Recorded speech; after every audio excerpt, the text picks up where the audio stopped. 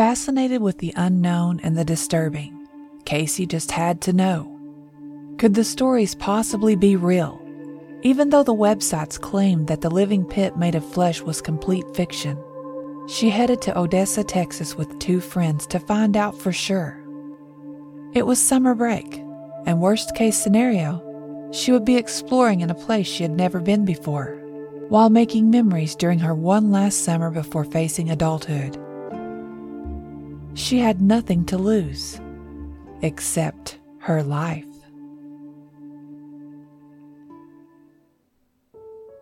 Welcome to Freaky Folklore, the podcast where we discover the horrifying legends across the world and tell terrifying tales of monsters both ancient and modern.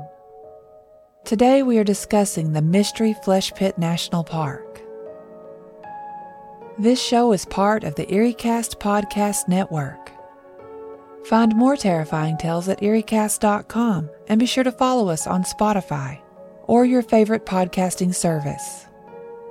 You can leave an honest review on iTunes too. The more we get, the more we grow, and hopefully the more monsters we can explore.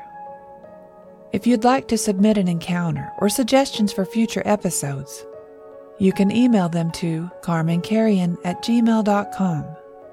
That is carmancarrion@gmail.com. You can also follow me on Twitter or Instagram for information on future episodes. Casey had looked over the maps at least a dozen times. She was sure that she had the entire park memorized at this point. She was so excited to start this adventure that it had been all she could think about for the last several months. When she had originally found the stories online, she was as fascinated as everyone else by the realistic creation of this fake park. But the more she read, the more it seemed to have a ring of truth to it. Before she knew it, she was obsessing over the details. She was a senior at Texas State University in Austin and was on the verge of getting her bachelor's degree in science. She was also a lover of science fiction. Casey also loved the outdoors, spending her free time when she wasn't studying hiking, kayaking, and rock climbing. She was a mix of science geek and athletic explorer, all wrapped up in a 5'1" and 122-pound package with short blonde hair. She became equally intrigued, except she didn't find it believable at all. She thought that the stories were just that, made up for online entertainment. That didn't keep Kim from getting on board with Casey's plan. She wanted to spend the summer after their senior year camping and exploring around Odessa, Texas. The idea was to see if there was any truth to the mystery. Even if they never found anything, it would be a grand adventure. Kim and Casey had been best friends since junior high. They had practically everything in common, except their appearance. Kim was 5'8" and had dark curly hair. Her mom was Irish and her dad was Italian. There was only one condition, which was actually a given. Kim didn't go anywhere without her boyfriend Danny. They'd been together since their freshman year and had become a permanent fixture of her and Casey's friendship, turning the pair into a trio. Danny was a jokester, but was much smarter than he came across. He was in the top 10 in their graduating class. He was also intimidatingly built, with a large natural athletic physique. Most people were surprised to find out that he was a science nerd and not an athlete. The day after graduation, they packed their outdoor gear into the back of Casey's Subaru Trek and took the 5.5-hour drive from Austin to Odessa. Once they were there, they rented an RV in one of the parks just outside of town. Casey hadn't taken into consideration the fact that the park was full of roughnecks who spent months away from home, and even though they weren't necessarily bad people, many of them were lonely and spent their off time consuming more alcohol than seemed possible. Odessa is in the Permian Basin, a large oil and gas producing area in West Texas, close to New Mexico. So a large number of the population were workers from all over the country that worked in the oil fields. Their RV was parked at the edge of the camp near the exit, so they didn't have to deal with the regulars too much. "You guys can have the bed in the back," Casey offered. "I'll sleep out here. I wouldn't want to walk in on something that could scar me for life." "Well, thanks, Head Case," Danny said with exaggerated gratitude, using the name that he called her as a joke that had gradually stuck. Casey swung at him playfully, punching him in the shoulder. "I told you not to call me that." "Well, he's not totally wrong," Kim laughed. "It was your idea to come here in search of a mysterious, possibly non-existent national park that may or may not be able to eat us." Casey arched her brow at Kim. "If I remember correctly, you two were just as excited about it as me." They finished unpacking and decided to go to the store for hot dogs and hamburgers to throw on the grill.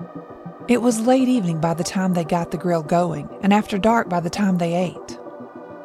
The RV had a string of lights hanging over the little makeshift dining area, where they sat until almost midnight making plans for the next day. They were going to explore the local hiking trails around Odessa first to get a feel of the area. Casey hoped that they would run into hikers that they could ask questions about the location. That first day was a bust. They didn't see even one other hiker.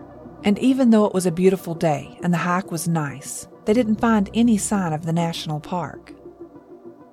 The park was said to be fenced off, and the exact location was undisclosed. So their only hope was to keep exploring until they possibly got lucky enough to find it. Day 2 went by the same as day 1, but on day 3, they caught a break. They were hiking the Comanche Trail West Park, and still had yet to see another hiker, when Danny noticed an old road that was hidden by new growth of weeds and low-hanging tree limbs. "Hey, check this out," he beckoned to the girls. "We should follow it. I don't see any no trespassing signs." Casey and Kim looked at each other, and Casey shrugged. "Why not? We aren't going to find a hidden mystery park without going off the grid anyways." Danny had already begun pushing through the limbs and heading down the trail. Kim and Casey quickly followed. They had walked at least a mile, following the old trail until it came out into a clearing. In the clearing was a tall 8-foot fence with barbed wire swirled along the top that ran as far as they could see north and south of the clearing. There was a sign hanging on the fence that read, "Keep out." They had to decide which direction to walk the length of the fence in hope of finding an entrance. Casey pulled a bandana out of her backpack and began tying it to the metal fence. "This will mark our starting point, so no matter which direction we go in, we'll know when we're back where we started," she explained. "Good idea, Head Case," Danny laughed. Kim punched him in the arm. "You know she hates it when you call her that." "It was meant as a compliment. She's always the responsible one out of the 3 of us," he said, earning another punch in the arm from Kim for the inadvertent insult to her. Casey ignored them both and headed north along the line of the fence. Kim and Danny halted their arguing and followed her. They had walked for about 30 minutes when they began seeing abandoned construction equipment. The warning signs to keep out began to appear every 50 feet or so, along with danger signs. After another 10 minutes, they came upon a large double gate that was chained heavily from top to bottom and locked in several different places from the inside. There was a large sign that read, "No trespassing. Property of the Anodyne Corporation. Violators will be prosecuted." Casey thought to herself that it was strange that the locks were not on the outside, but she brushed the thought aside without sharing it with Kim and Danny. "This is it," Casey said excitedly. "I knew it was real. I could just feel it." She had dropped her backpack to the ground and had dug out a pair of wire cutters. "Are you sure about this, Casey? We could get arrested for trespassing." Kim stated her fears, even though she knew the answer, since this is what they had all expected if they had actually found the place. Casey paused long enough to smile at Kim. "Where's your sense of adventure? You only live once. Let's do this." She began trying to clip a section of fence next to the gate, but her wire cutters weren't hefty enough for the heavy-duty wiring. "Dang it! I should have brought the bigger ones," she grumbled when they met with resistance. The fence was tougher than she had expected. "Why don't we just climb over?" Danny suggested. He began climbing without waiting for a reply. Casey and Kim watched, skeptical yet hopeful, and sure enough, he made it over, without a scratch from the barbed wire lining the top. He peeked through the gate at Kim and Casey. "Wait right there. I think I may have found something." He disappeared and came back a few moments later. They could hear him rattling the chains on the other side of the gate, and then suddenly the chains fell to the ground and the gate swung open. "How'd you do that?" Casey asked Danny as he stepped around the gate. "There's a whole box of keys hanging on the other side of the gate," he said with a shrug. Once Casey stepped through the gates, she felt like she was stepping into a Jurassic Park movie, except with a dry desert-type setting. There was a huge parking lot with a couple of abandoned cars. On the other side of the parking area was what looked like a large hotel, and to the left of that was a giant sign that read in huge letters, Mystery Flesh Pit National Park. There was a huge 4-story building on the other side of the park entrance that was labeled Science and Research over the main entrance. There were various other buildings too, storage buildings, a warehouse, and a maintenance garage. Every building was surrounded by the remnants of landscaping that had now been overgrown or replaced completely by weeds. It was an eerie sight. It looked like a ghost town, but as a breeze cooled the air, a chill covered Casey's skin. It was almost as if you could hear the place breathing. She got the sense that the place was just sleeping, waiting for someone to wake it up. "Where should we start?" Kim's question startled her from her thoughts. "Maybe we should check out the Science and Research building before heading into the park. It might give us more of an idea of what we're going to be dealing with," Casey answered. With that said, Casey began to head across the parking lot. There were cracks in the concrete with weeds growing out, and she overstepped them along the way. It made her think of the old rhyme from her childhood, "Step on the crack, break your mother's back." It was a strange thought to have at a time like this. The entrance to the Science and Research building was solid glass. There were 2 sets of double doors on each side. Both sets were so covered with dirt and muck that you couldn't see inside. Casey kicked away the garbage that had blown and piled against the doors, and tried the handle to see if it was locked, and shockingly, it wasn't. The door was hesitant to swing open on its rusty old hinges, but it gave way with a groan, sending a cloud of dust into the air, causing Kim to have a coughing fit. Casey waited for her to retrieve her inhaler, and once she was breathing easy again, they entered the building. Casey first, then Kim, followed by Danny. The inside was not quite as dusty as the outside, but it was dated, filthy, and covered in cobwebs. The front desk, where the receptionist would have been, held an old rotary phone and a switchboard along with an old typewriter, clearly made in the 70s. The desk was of little interest, so they made their way past it and down a long hallway lined with office doors and research labs. Casey picked the first lab door, deciding that starting at the beginning was probably the best plan of action. She was surprised that again the door was unlocked and gave way with little effort. Inside the room looked like you might imagine any lab, with metal tables and microscopes. There were computers on every table, the really old kind that you could only see in the movies, or a museum nowadays. Along the walls were shelves, many full of binders and books, but one wall had shelves filled with jars full of liquids. Casey pulled a small flashlight from her pocket and moved closer. The jars were all covered with years' worth of dust buildup. She bent closer and wiped some dust off of one of the jars and shined the light inside.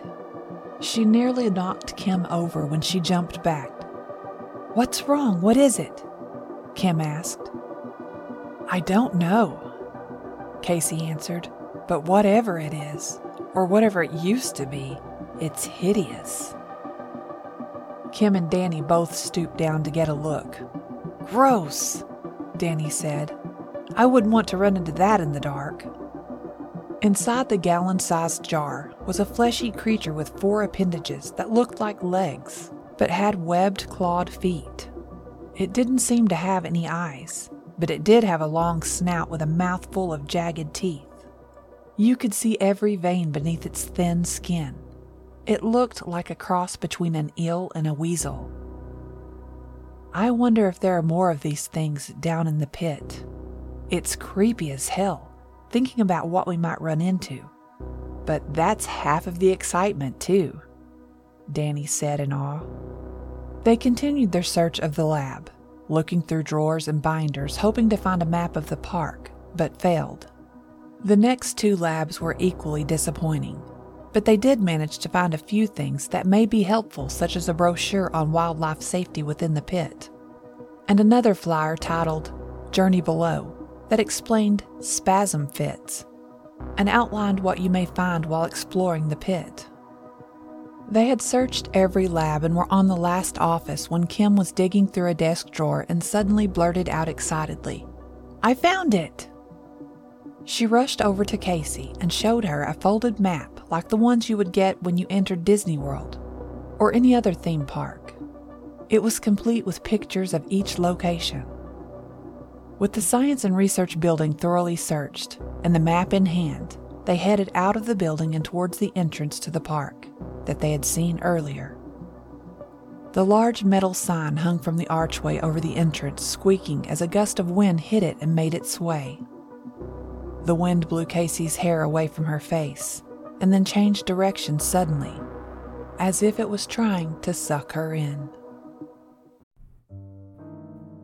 This episode is sponsored by June's Journey. What is horror to you? Monsters? Murder? Mystery? Well, if human monsters are your thing, June's Journey is the game for you, albeit in a more lighthearted tone.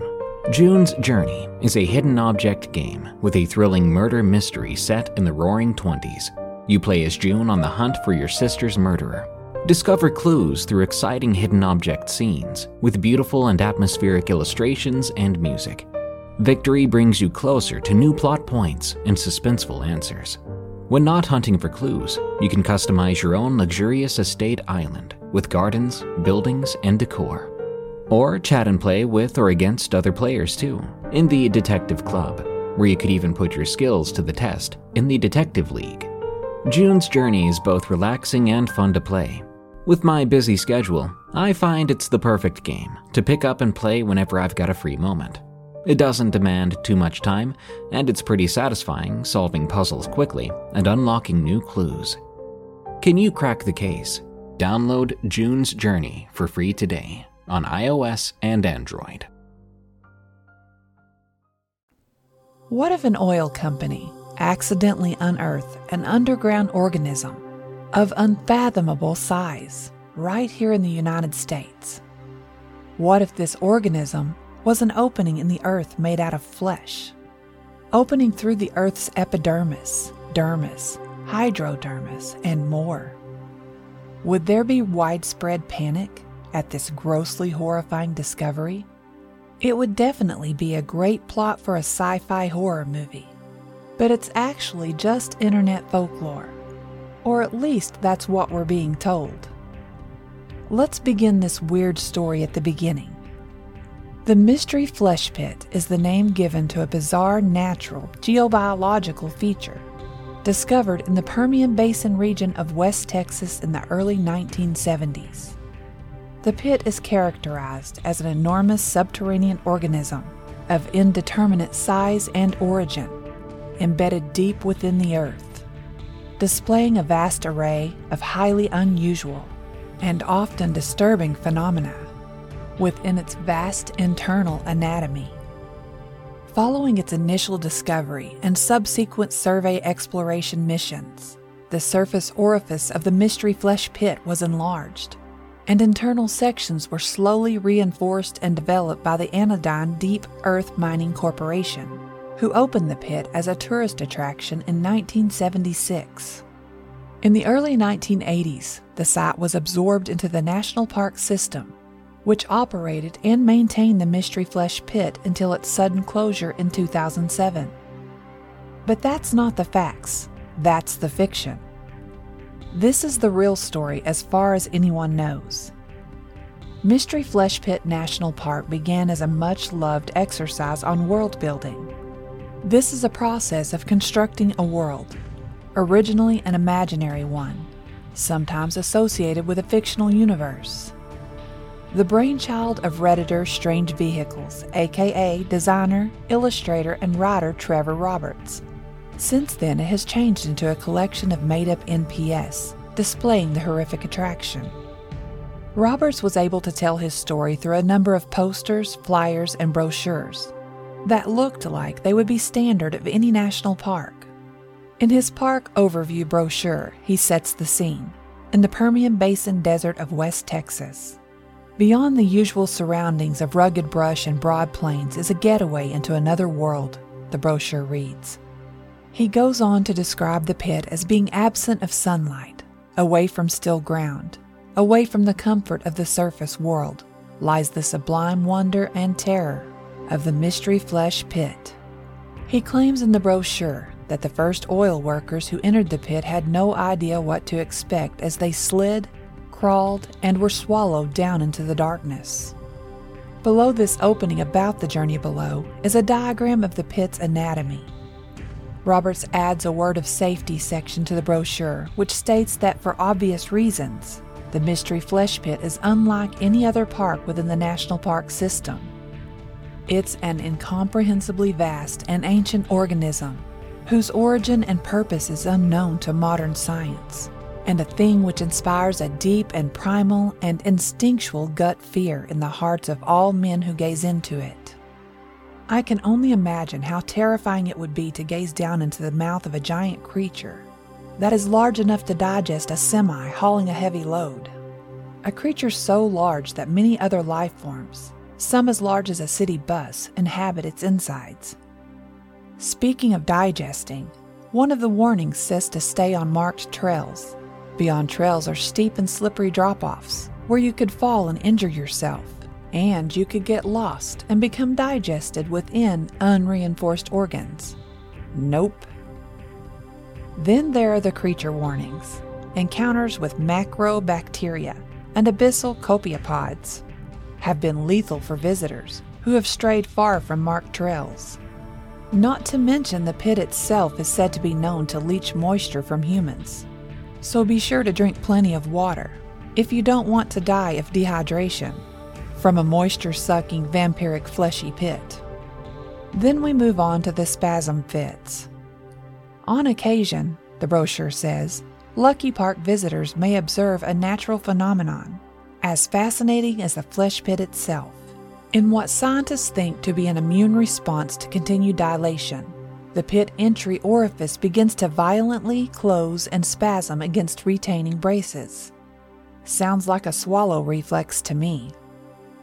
The impressive, not my word, I would say terrifying, display of vigor, which may last as long as 20 minutes, often features otherworldly tectonic carnal moans from deep within the Mystery Flesh Pit, which can be heard for miles in all directions.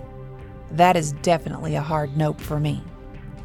The brochure features several tour options while visiting the Mystery Flesh Pit, including the Bowels of Earth route, the Guts and Giddy Up tour, and last but not least, the Swallowed Whole tour. There are other park activities listed on the brochure as well, such as a gondola ride through the pit, and an IMAX theater experience that the brochure claims offers a 45-minute immersive and educational film. One of the creepiest things on the list is said to be located on the ground floor of the visitor center, by the vending machines. Here you can find the amniotic baths. It says that amniotic secretions are pumped through the glands deep within the pit for visitors who are unable to descend into the pit. They're said to have positive effects on human psychology, physiology, and well-being, and are enjoyed both medicinally and recreationally. If I was interested in soaking in the amniotic fluid of a giant fleshy monster, I would definitely need some medicinal aid, and hopefully someone to talk me out of it. The last thing on the brochure is dining and lodging options. If you have an appetite after your tour of the Mystery Flesh Pit, you can catch lunch or dinner at the Hard Rock Cafe or get a taste of the Southwest at Chili's. In a way that is comical yet horrifying through art and writing, Trevor Roberts has created a truly fascinating and horrifying world that exceeds the imaginations of many.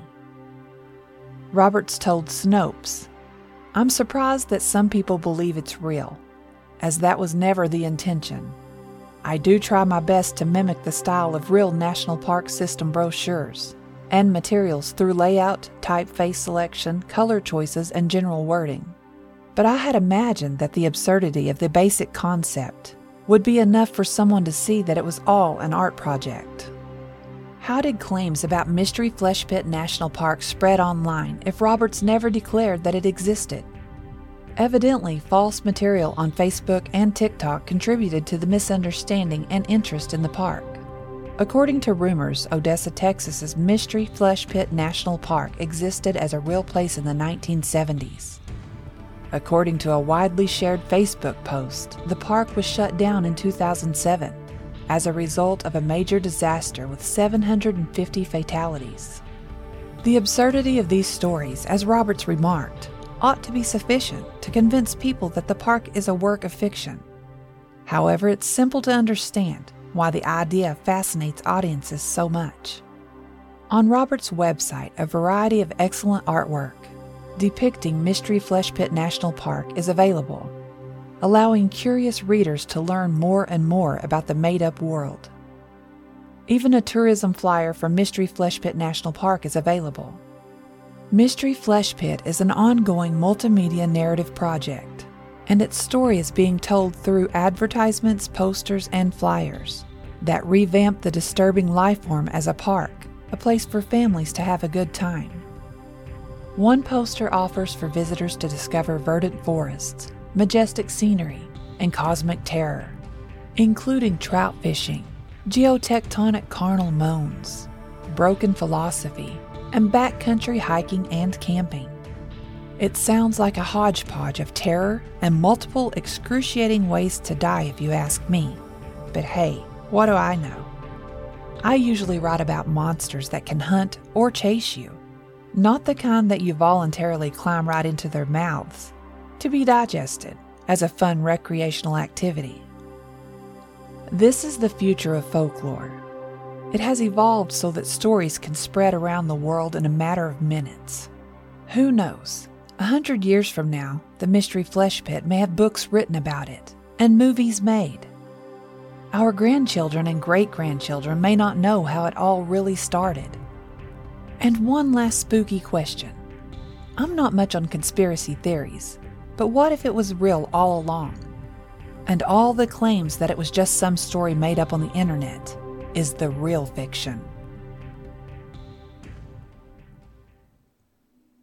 There was a set of stairs that led down from the ground level to the opening of the pit. As they began to descend, Casey could have swore that she saw quivering in the area around her. It was as if where the soil ended and the pit began, she could feel the life flowing through it. The stairs led all the way down to where the opening began, past the pink fleshy surface to the dark abyss of the entryway. Inside, the lights had long been extinguished, and the breeze flowing from the pit was cool, but moist, like the air from a set of living lungs. They had each packed headlamps in their backpacks and had already placed them on their heads, ready to face the darkness. The stairs descended first past the fleshy pink opening of the pit into an area labeled on the map as Level 1. According to the map, the first 2 levels were maintenance areas. The first level was a small, narrow area, not much wider than the staircase itself. The second level opened up wider and had several doors with rooms full of tools and equipment. As they descended into the third level, they saw a sign that was placed on the wall directly across from the stairs. The sign read, Executive Offices, Conference Rooms, and Anodyne Reception, with arrows pointing the direction to each location. This level was the darkest so far, with every hint of the sunlight up above on the surface completely snuffed out. Casey led them down the hall, looking into each office as she went. It seemed to be nothing but what you would expect. As they passed the conference room, she noticed that there were coffee mugs sitting on the tables, and a couple of the chairs had jackets hanging on the back of them. It was as if a meeting had been suddenly interrupted. After the conference room, the hallway opened up to the Anodyne reception area, where there were seats for waiting with a large round desk right at the center of the room. As they walked past the desk, something scurried from behind it and crossed the floor in front of them. Casey jumped, and Kim let out a startled yelp. "Was that a rat?" she asked with obvious disgust in her voice. "I hope not. Those things give me the heebie-jeebies." On the other side of the desk, they found the next set of stairs that descended further down to the next level. On this level was the location of the gondola station, where you could ride through the pit on a river of amniotic fluid. But the gondolas were cracked and busted. The wood had rotted from years of unuse. They continued down to the next set of stairs, but stopped suddenly when they heard a loud echoing moan. It felt like it was coming from the walls. Casey thought, as she could see them closing in and then expanding. But she was sure it must be her imagination. As they descended the stairs again, they found themselves in the museum area, where there were exhibits with diagrams of the pit's structure and explanations of every detail of the pit, from its discovery to the building of the park in and around it. After looking over the diagrams, they moved on to the next exhibit, which was several pictures depicting the creatures that had been discovered there. A sign was positioned on a pedestal in front of the exhibit that read Park Wildlife. There were 4 different types of life forms exhibited. The first was fungal growth, that the sign explained grew in colonies and were potentially dangerous because they were believed to have toxic spores. Another was compound surface fauna, and were called abyssal copiopods, and were believed to venture outside the pit where they would pull surface animals such as deer, livestock, coyotes, and rabbits into the mystery flesh pit, where they would undergo some type of mutation. A note at the bottom hinted that humans may also be among the surface creatures pulled into the mystery flesh pit by these copiopods, and that if you encounter one, you should contact a ranger. As Casey read the signs on each of the exhibits, she grew more nervous. She had known that encountering creatures was a possibility, but it seemed much more real now that she was here. While she was reading the last exhibit about the abyssal copiopods, she heard Danny and Kim discussing something from across the room. She looked around until she located their lights. They were examining the walls by the next set of stairs. It seemed to be covered in something. Walking over to them, she saw what had fascinated them. It looked like a thick coat of pink fleshy hair had covered the wall. Danny was running his hand across it, and as he did, every tendril followed his movement, reaching out to his hand. Casey was about to warn him to back away, when the pink tendrils closest to his hand extended and reached out, wrapping around his hand. He started to laugh as it seemed to tickle, but his laugh turned into a panicked cry as he began to be pulled towards the wall. He struggled as more of the fleshy fibers extended and wrapped around his upper arm, and then his neck. Kim and Casey grabbed his shoulders and began pulling him back, but the pull of the organism that had entrapped him was too strong for them. Danny began to scream as he was quickly becoming completely wrapped into a pink fleshy cocoon. Kim was screaming his name over and over, trying to figure out how to free him, when a sort of steam began to escape from the pink mess. It smelled acidic and caused a burning sensation in their throats when they breathed it in. Casey began to cough and pulled away for a moment as Kim fought harder to free Danny. She was trying to catch her breath when Kim began screaming even louder. Casey looked up and the light from her lamp caught the horrifying sight as the fleshy wall began to digest Danny from inside the cocoon. She could see his face dissolving as his bones collapsed beneath the surface, as if he was made of butter. Kim had fallen to the floor sobbing and was looking down at her hands. Casey reached down to pull her up, and that's when she noticed that the skin on Kim's hands was burning.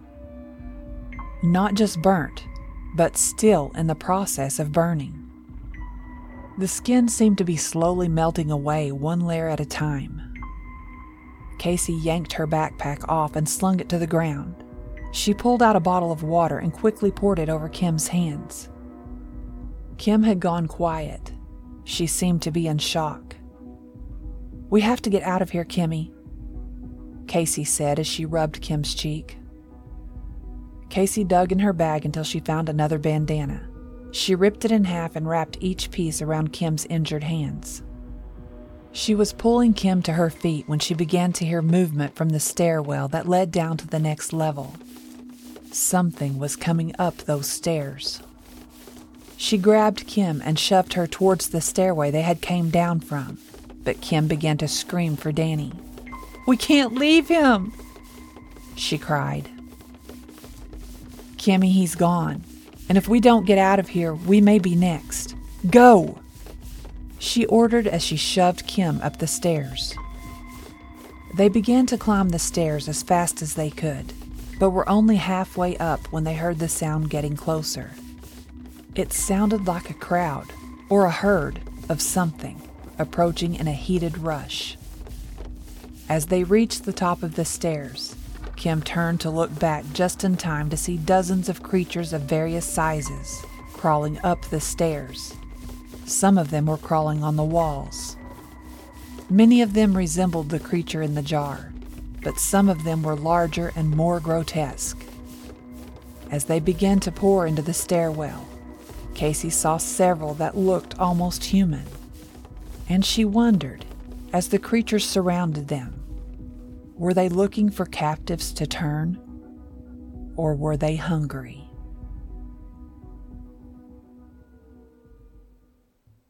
Thank you for listening to Freaky Folklore, the podcast about mankind's horrifying legends and myths. Don't forget to follow Freaky Folklore on Spotify and iTunes. If you can, leave the show an honest review on iTunes to help us grow. Freaky Folklore is part of the EerieCast Podcast Network, the home for listeners who love to feel scared. Go to EerieCast.com to find other terrifying podcasts, such as Destination Terror and Redwood Bureau. If you'd like to submit an encounter or suggestions for future episodes, you can email them to carmancarrion@gmail.com. That is carmancarrion@gmail.com. You can also follow me on Twitter and Instagram for information on future episodes. If you hate cliffhangers, stay tuned. We are currently working on several episodes that may tie up loose ends to the stories that feel unfinished. If you have an episode that you think needs a part 2 with a better ending, send me an email to let me know. And tune in next week as we discuss the Sul Kalu, a legendary figure in Cherokee folklore, also known as the Cherokee Devil. Until next time, stay safe out there, because this world is a strange one.